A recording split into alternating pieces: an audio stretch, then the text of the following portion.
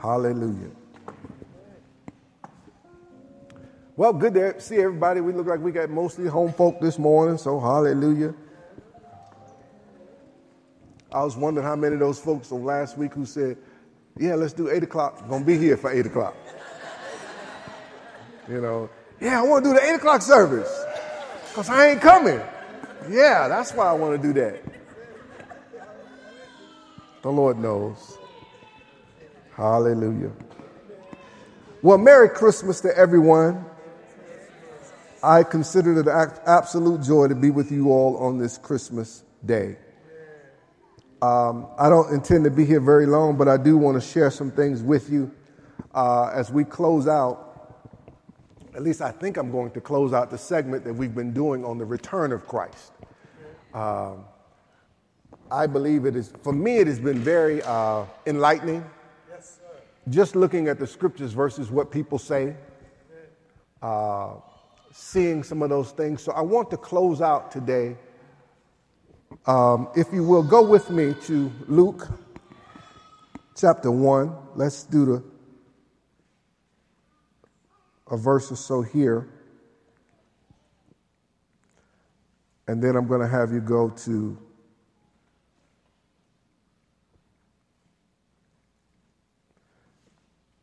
some reason my stuff is not. Let's see here.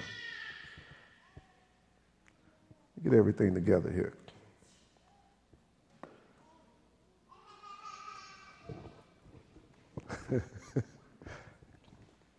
Luke chapter 1,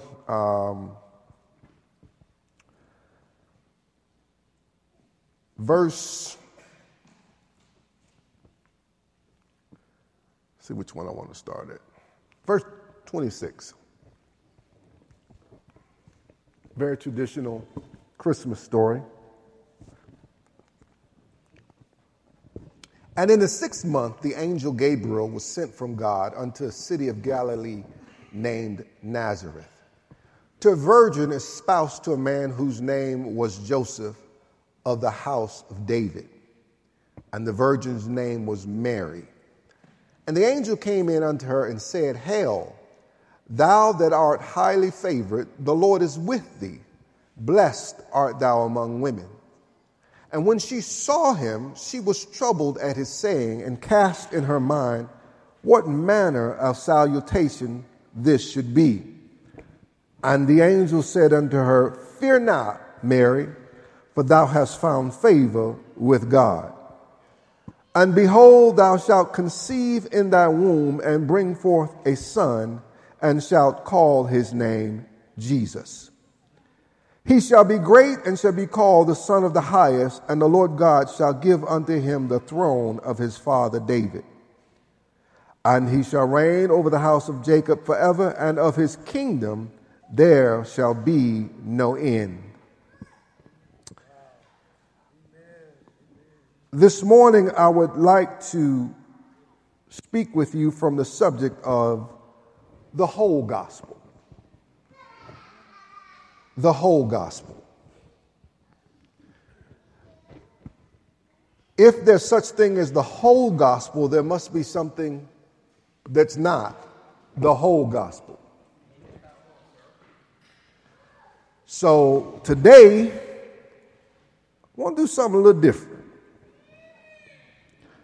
First, we've done the traditional reading. Allowed everybody to, be able to say, well, we heard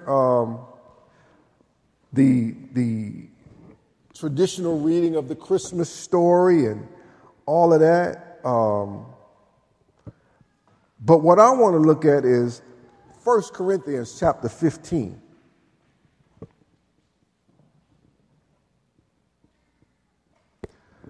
want to start at verse 1. The Apostle Paul is addressing the Corinthian church. He says, Moreover, brethren, I declare unto you the gospel which I preached unto you,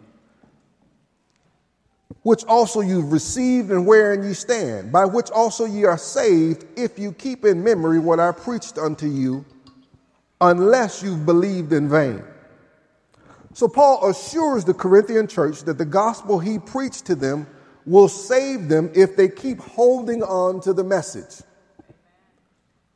The gospel that's been preached to you will save you if you keep holding on to the message.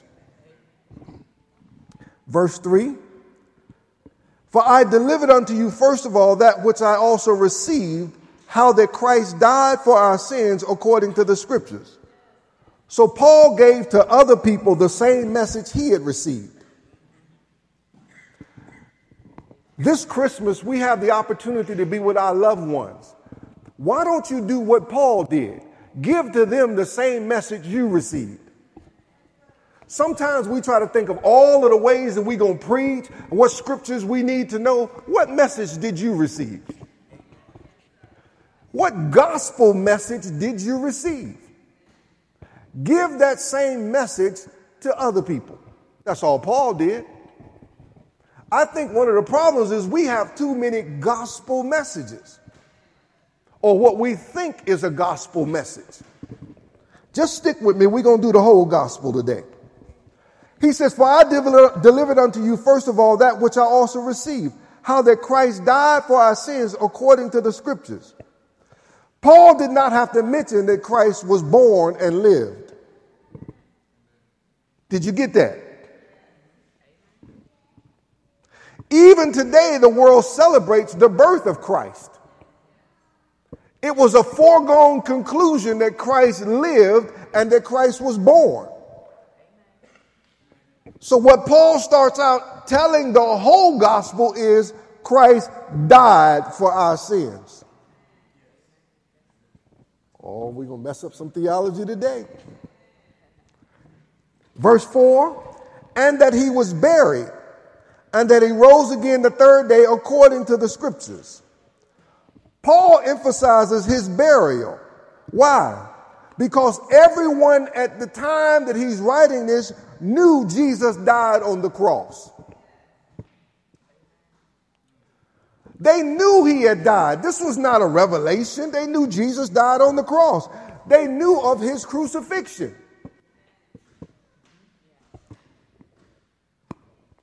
Y'all ready? He says, verse 4 again, that he was buried, that he rose again the third day according to the scriptures. So Paul emphasizes his burial because everyone knew Jesus died on the cross. Then Paul emphasizes his resurrection. What are you saying, Pastor? Jesus is not in a manger. Jesus is not on the cross. Jesus is not in the grave. Jesus is seated on the right hand of the Father in heaven. We cannot forget that. Paul, look, when he is doing the gospel, he is not dealing with Jesus in a manger.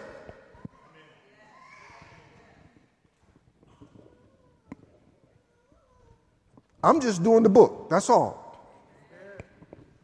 I don't want you all to think I'm angry at some of the things that we've seen and we've talked about here.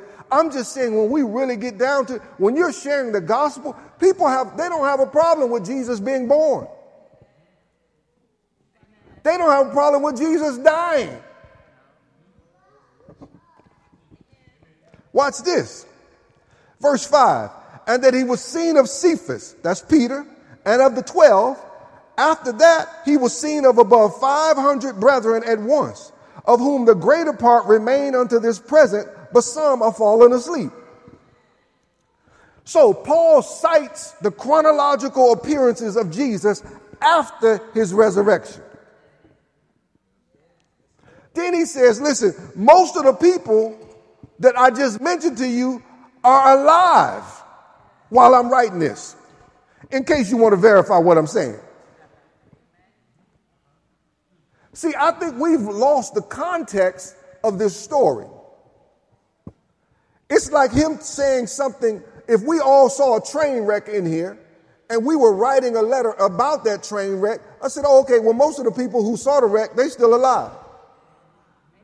So if you want to go ask them what it was like, this is what he's doing here with the gospel. But watch this. Do you realize he's talking about after Jesus' resurrection? So, The world celebrates the birth of Jesus. Do you know the world even celebrates the resurrection of Jesus? We call it Easter. But we talking about the whole gospel. Y'all ready? Verse 7. After that, he was seen of James, then of all the apostles, and last of all, he was seen of me also, as of one born out of due time. Paul finishes this portion witnessing that Jesus is alive. Are you getting this? Notice the apostle deals with his death, he deals with his burial, he deals with his resurrection, and he closes this portion of verse 7 letting you know he's alive. He was seen of me. Okay, y'all ready? What significance does Jesus being alive have? Drop down to verse 51. Same chapter. We'll be out of here shortly. Verse 51, he says, behold, I show you a mystery. We shall not all sleep, but we shall all be changed. That word mystery is a hidden or secret thing. It's not obvious to the understanding. So Paul says, I'm going to show you something that's not obvious that most people don't even understand. But the only reason I can show you this is because he's alive.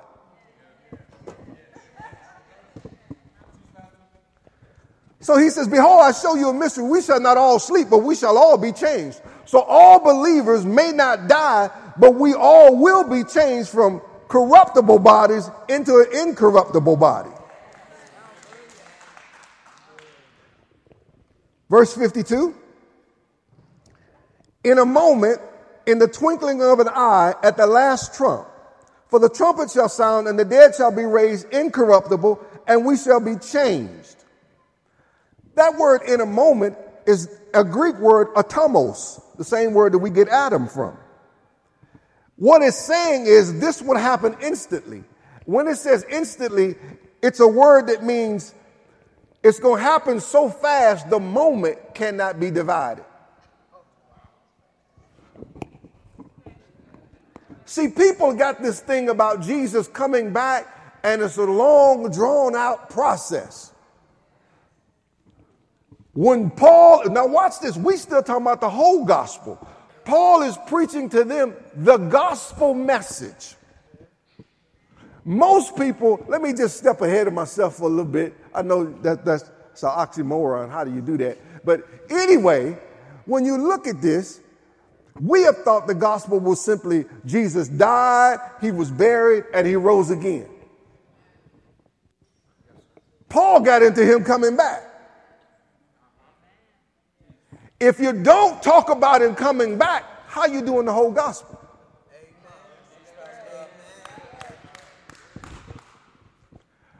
It's like a story that you start to tell and never get to the end. How does it climax? How does it end?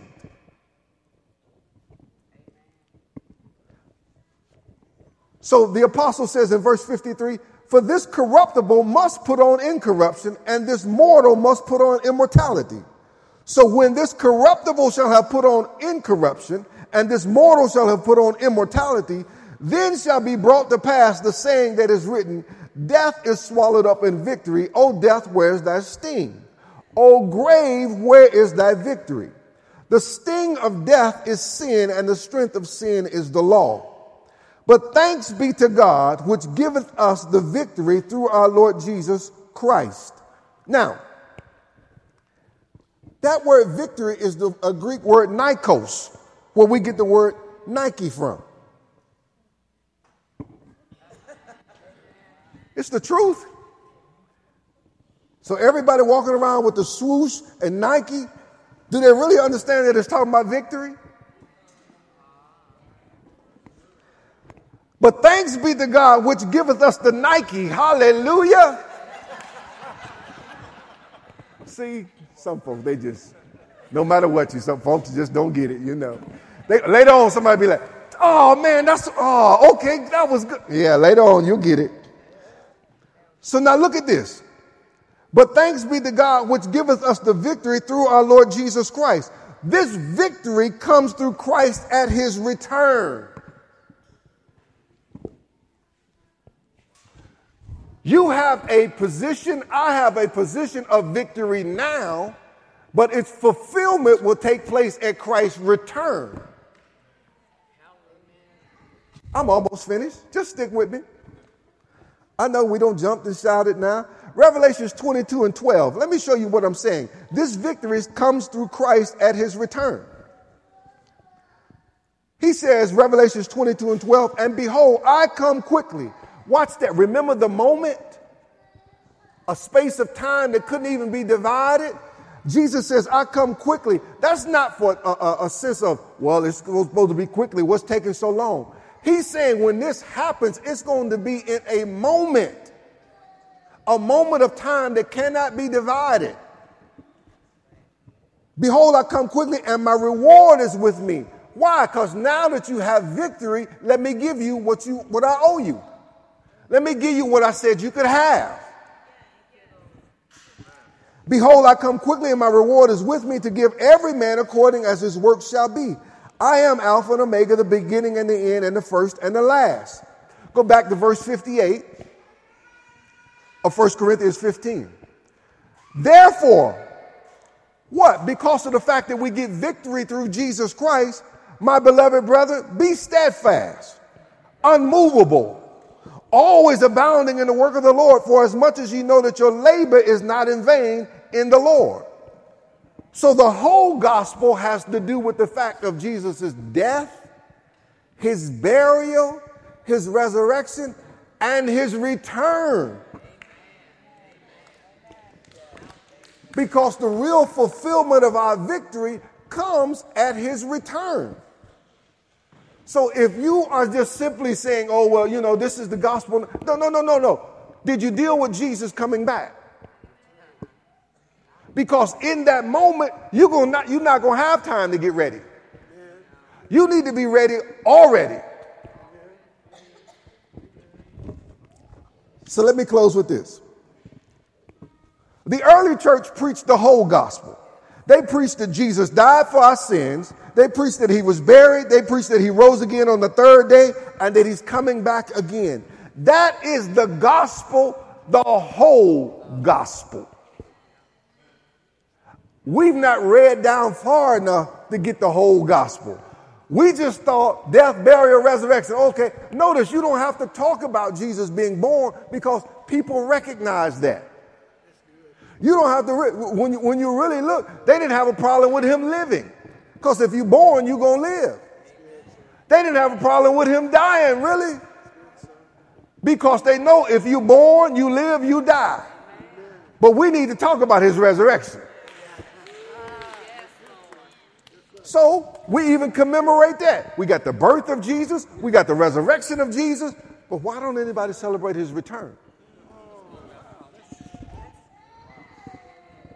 Why are we missing that vital component, his return? Christ, the hope of glory in you. It's the return of Christ. Jesus is coming back again, and he is coming quickly, meaning you must be ready when he show up. I'm finished. I'm done. That's all. I'm not here to do a long, drawn-out message. You all have been with us this entire month. We've talked in-depthly about his return. But I just wanted to convey to us today the full gospel or the whole gospel. So when we're sitting down with our loved ones today and we're with family and friends, listen, as you talk to them, as you share with them, what most people have no problem, thank you, dealing with Jesus being born, dealing with him dying, even with him being resurrected, because folks celebrate Easter. But what are you going to do with him when he returns? Will they be those individuals who are mourning, or will they be the ones who are rejoicing?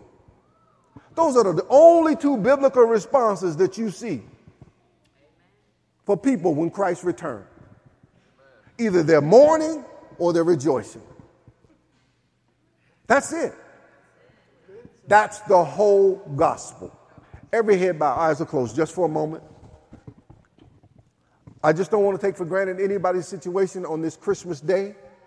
Listen, I know people, we're excited. There are things that we want to do and get on to today. But please, for those of you all that will be in position to possibly share the gospel today, when you're talking to your loved ones, let them know that Jesus is coming back. And that when he comes back, they don't have time to get ready. You need to be ready now. You need to have a relationship with Jesus Christ before he returns. You need to know him personally. Jesus died for your sins. He died for my sins. He was buried. He rose again on the third day according to the scriptures. But he's also coming back. He's coming back for a church without spot or wrinkle. Have you given your heart to Jesus? Have you surrendered to him and given him the opportunity to be Lord of your life and Savior of your life? It is the absolute most important decision you will ever make in your life. I plead with you by the mercies of God today, if you don't know Christ, don't do this to yourself. You can't make a more important decision than this. Please have a relationship with him. The Bible says in Romans chapter 10, verse 9 and 10, if you confess with your mouth the Lord Jesus and believe in your heart that God raised him from the dead, thou shalt be saved. If you can believe that Jesus died for your sins, that he was buried, and God raised him from the dead, you can be saved. Why perish? If Jesus showed up right now, where would you go, heaven or hell? That's the most important thing in the world. Nobody else can save you from that. It's your decision. It's not about being somebody's church. It's about relationship. Do you have a relationship with him? If you're here and you don't know Christ as your personal Lord and Savior, or maybe you say, listen, I need to rededicate my life. I have strayed away from my relationship with Christ. I've gotten away from being with him the way I need to, and I realize he's coming back, and I want to be ready for that. Or maybe you say, listen, I need a church home, a place that I can be planted, that I can grow and develop. If either of those three pertain to you, we're opening up today an opportunity for you to know Jesus Christ as your personal Lord and Savior, an opportunity for you to rededicate your life to him, or an opportunity for you to become a member of this local church. If that's you and you say, well, listen, I'm ready. Glory. Amen. Amen. God bless y'all. Amen. God bless you. Amen. Is there anyone else? I don't think it takes forever when we recognize what God is calling us to do. I don't. I think God prompts our hearts. Today, let's respond to God. Let's hear his voice. Is there anyone else? Hallelujah. Praise the Lord. Amen. Well, thank God. It's good to see y'all. Hallelujah. Amen. Amen. If you all would go with Miss Tasha, she's going to make sure she takes good care of y'all.